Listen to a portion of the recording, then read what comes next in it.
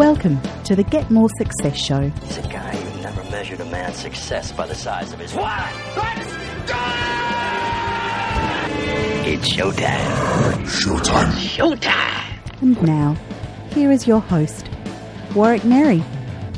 Welcome back to another episode of the Get More Success Show. Now today I have a man on the show who is, well, legend's a strong word, but let's just say he's a sensational man when it comes to the world of education and giving parents and kids time and space. From time and space, please welcome Bill Jennings. Welcome to the show. Thanks, Warwick. Good to be here. Fantastic to have you here. Now, I ask this question of all of my guests, so I'd like to start with your good self. How do you define success? So, Warwick, I've got a few layers to the onion here in the sense that... Peel away. Okay.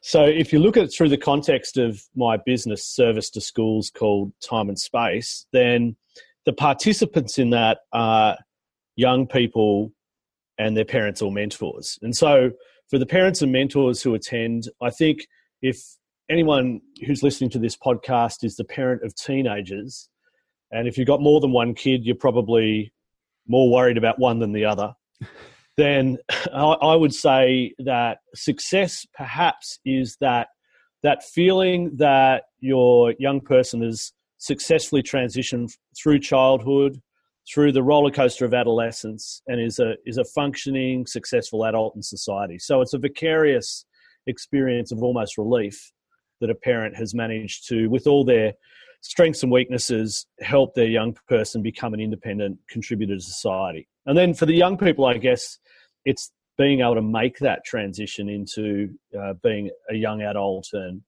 and experiencing those sorts of things. And then for my customers, and so they're the participants at events, but my customers really are the schools. And I would suggest that for a person who's my key contact at the school, it might be that the success is tangibly measured by, I facilitated events. I'm a professional speaker. I leave their event at the end of the night, but that key contact teacher is there at the bus stop the next morning, and a mum comes up to them and just goes, "That was awesome. Thank you very much." So they've got some, reward for the hard work they've put in. And I think for principals and the key leaders in schools, it's perhaps that as time and space becomes something that's part of their annual calendar, they start to see parents and young people coming back to volunteer and help, and they love those layers in there. And so at a business point of view, for me personally, success really comes down to that tangible, do they get you back next year? The repeat business is always a great indication, yeah? Well, my business has got a nice dimension. I think for people that are thinking about, might be at a stage where they think they've got something to offer to the education market, and you and I are both professional speakers, and there'd be perceptions amongst professional speakers who are in the corporate world that education doesn't pay. The one thing that education has over, say, someone who's on the keynote circuit would simply be that, conference organisers will go, "Oh, we had that person last year."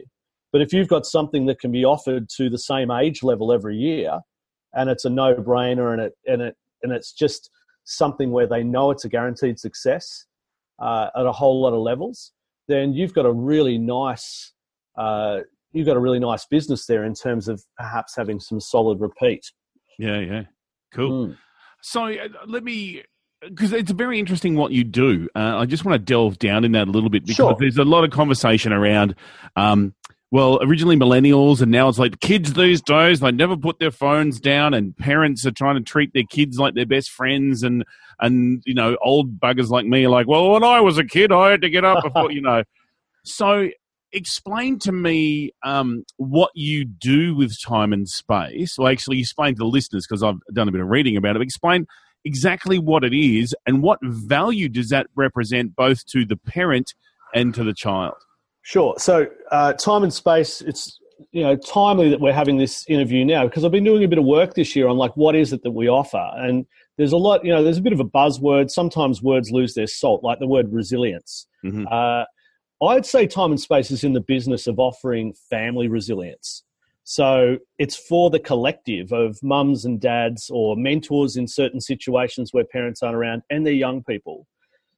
helping them make that transition from childhood through adolescence to being a young adult, obviously from the parent's perspective being their guide. And how it manifests itself is that these are events that I run for schools. And, we basically in a time and space event have a series of conversations which arrive at these crescendo moments where a young person and their mum or dad or mentor are taken through a guided one-to-one conversation where they get to share memories. They get to talk about now, which is really the stuff that feeds that resilience. Like they ask questions, tough questions of each other, and then they talk about the future. So the conversation guide, actually the process of it takes them to a point where they might come up with an action plan about, well, how are we going to keep our communication up? I mean, our generations are so different.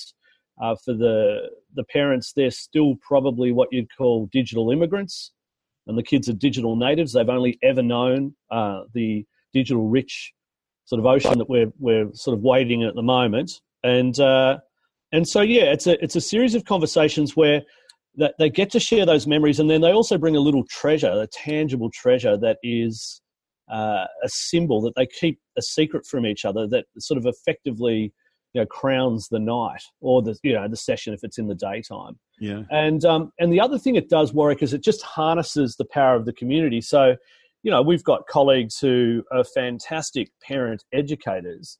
What I say at a time and space night is I'm your agent provocateur. I'm here to take you through a process that I'm skilled in and have done hundreds of times. But really the wisdom's in the room. And the nice dimension to a time and space session it's not just one-on-one. It's actually creating opportunities for young people and other mums and dads to actually be in small groups together where they might hear their insights about being in each other's shoes, getting a perspective from the other generation. So it really harnesses the power of the community. Yeah. And then over time, it's a secondary school focused thing. Over time, we invite people at the end of the night who are usually feeling really lovely about the conversation they've had with each other. Would you like to come and contribute to a future year level at another event? So we get this self-sustaining, in secondary schools, classically, the old turning up the working bee drops off. Yep. So in primary schools, people can wait outside the classroom for their kids, that kind of thing. Kids are naturally becoming independent. So, adults and kids can come and actually help at future events, and they get a real kick out of that too. And it's all done on the night, sort of in a pre-session training. So, yeah, conversations that you might not ordinarily have. Because it appears to me that one of the biggest issues that parents and children, and I've heard both my friends who have got kids and my friends' kids say, they just don't understand me. And so it sounds like what you're doing is creating a space where there's no guarantee they'll understand each other at the end, but they'll have a bit more empathy for what's going on and consequently be in a closer relationship. So that's sort of the process, yeah? Yeah, that's right. I mean, it's all four combinations of parents and their kids. So father, daughter, father, son, mother, son. And, like when you talk about you don't understand, I think, I would say at nights for, just scratching my head as a dad of a daughter and, connecting with an audience at a night for girls and their dad or mentor. I remember my daughter, who's now in her 20s, being, you know how they say that the Inuits have about 50 different words to describe the word snow or ice? Yep. Yep. Well, I reckon an adolescent girl to her dad would have about at least 50 different ways that she could put an intonation on. You do not understand. You don't understand. And so dads can have a bit, and parents can have a bit of fun looking at the fact that all those sorts of developmental, moody dimensions are happening. And, and as they have the conversation too, they probably are able to arrive at an understanding, I'm being moody with you because I'm safe. You're almost my emotional punching bag in a way. And the other thing, I think it is mutual understanding, Warwick. And the thing is, a thing a parent would often say is, like in the middle of the conversation is a set of questions where they ask each other, what's the best thing about me being your parent or mentor, or what's the best thing about me being your son or daughter? And, I've always said to my audiences, hey, I am, a parent, and I've had plenty of discussions about what's the worst thing about being the dad or mentor of, dad of my kids. Yeah. And parents would often have those conversations, but they're in a stressed space. So you get this community kind of a big basketball stadium in a school, lots and lots of paired chairs, people half a metre away from each other, actually in the middle of that guided conversation. And I did some research. I did my master's degree looking into this program. And the big discovery was that to have a conversation of some significance where you get to give each other that feedback, you actually see the body language where they relax and there's a generosity in the way it's delivered, that feedback about what's a hard thing about me being your son or daughter. And it's received in a relaxed way. So there's often stress and tension and negative feedback given at times when it can't be heard. And there's a sort of magic because you might have 100 pairs in the room and that pair that's half a metre away from the next one is almost oblivious. And there's two different sets of memories and bits of feedback and statements of affection or things that need to be said being said. So it's a whole community kind of having a conversation collectively, which the principals love. Because it's like a gift to their families. But equally, every individual pair is doing something significant. They're having I had a colleague come and observe an event a couple of weeks ago, and he said, look, it looked like everyone had a good time, but he judged that maybe 50% of the audience appeared through their body language to be having a conversation of some profound significance. Right. Yeah. Right. So what are some of the major outcomes that you've had from running these events all over Australia? I reckon that it's the feedback is that it's about we've never had a conversation like that. It's extraordinary, isn't it? When you think somebody could be running a service or a business that effectively is delivering something that people could do. So a common reflection as people leave is I always wanted to have a conversation like that. When was I going to get the time and space to do that? Yeah. And then what we've built in sort of to the back end of the technology that follows up, and we invite people if they want to get a 6-month reminder, is to have that conversation again. And so the big discovery and the big outcome from my study was that for a young person to have a conversation like that with their mum, dad, or mentor, it seems to assist almost a postmodern rite of passage. Like in the middle of my research, I got the title for the academic paper I wrote for a journal in the US.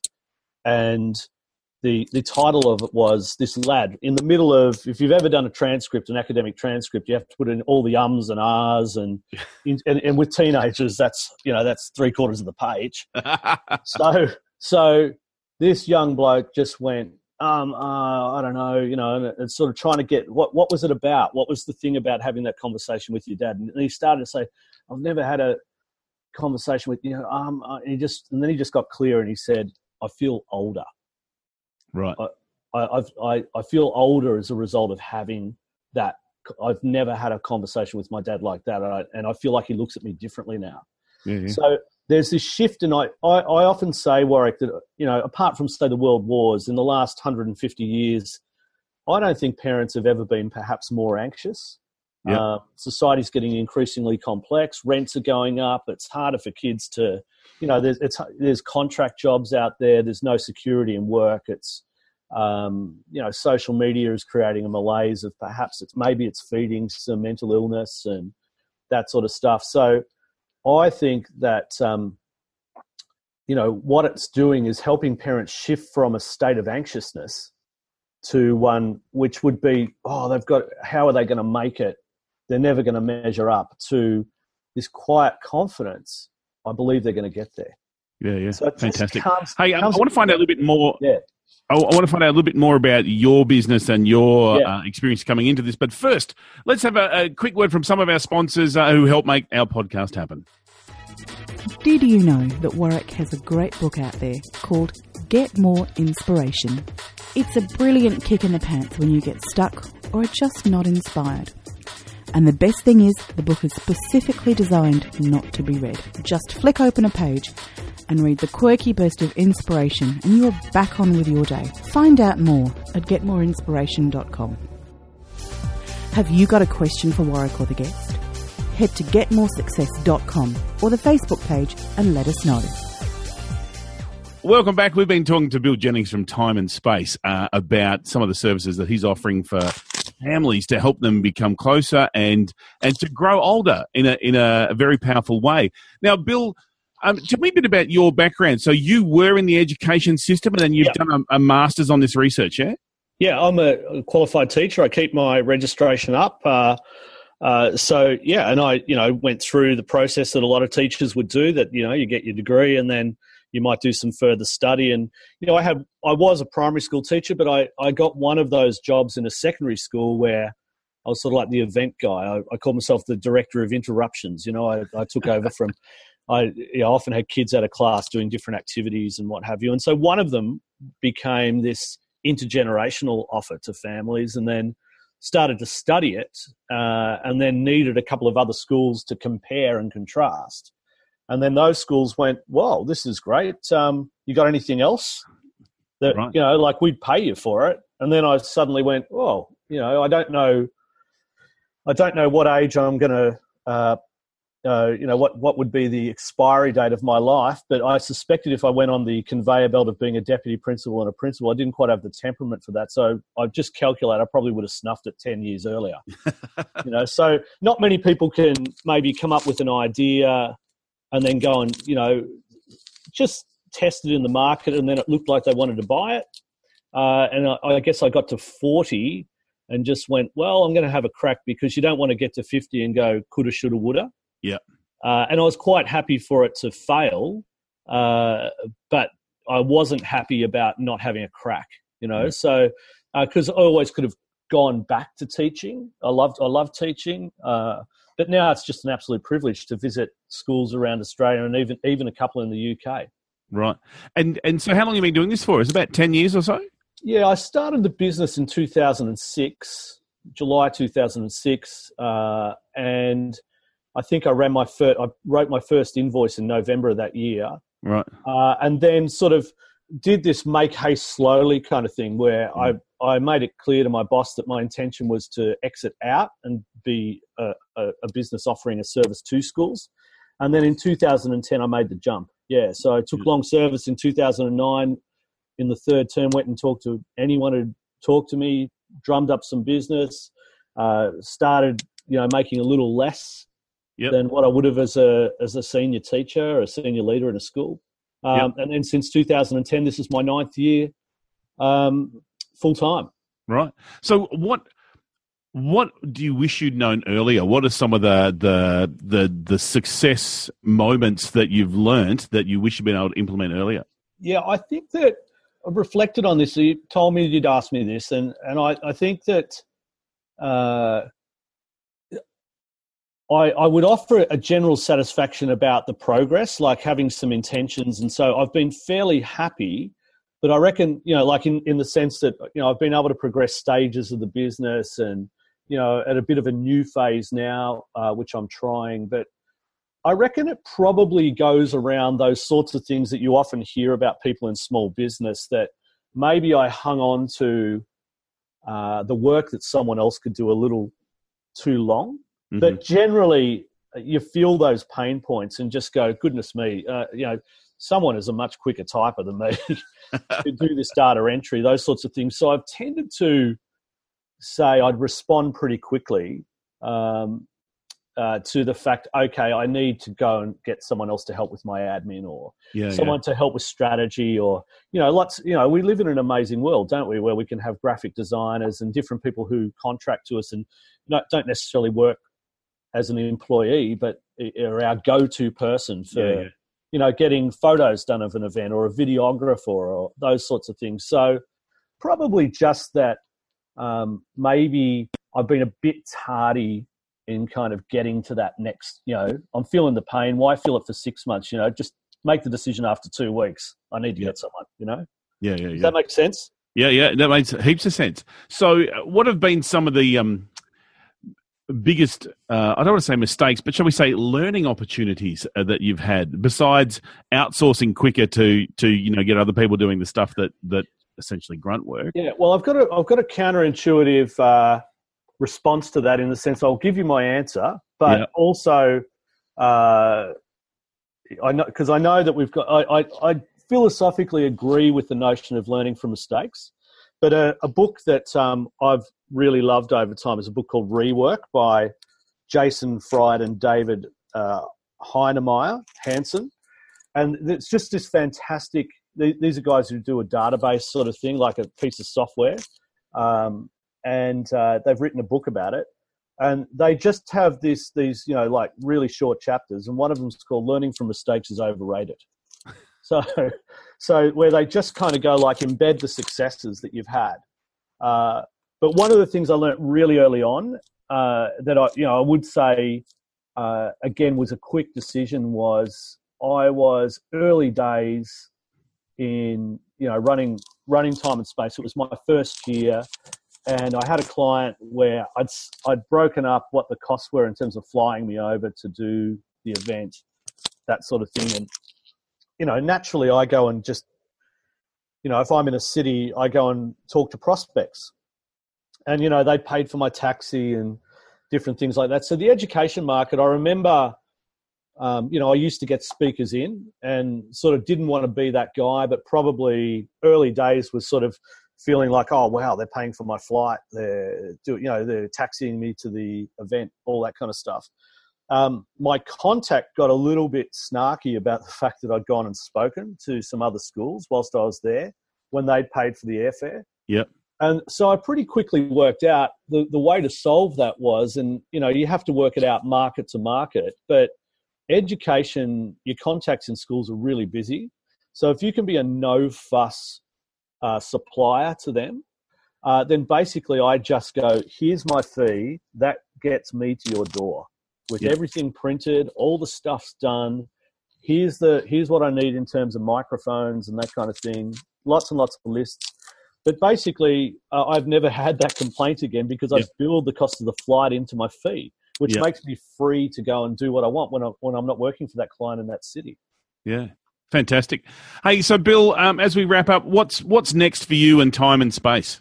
Okay, well, it's an exciting phase actually, Warwick. So I've done this myself for the last 9 years full time, and I'm right on the brink, and have just employed someone who's going to help strategically move to a phase where Time and Space can be offered without me being the person who delivers it.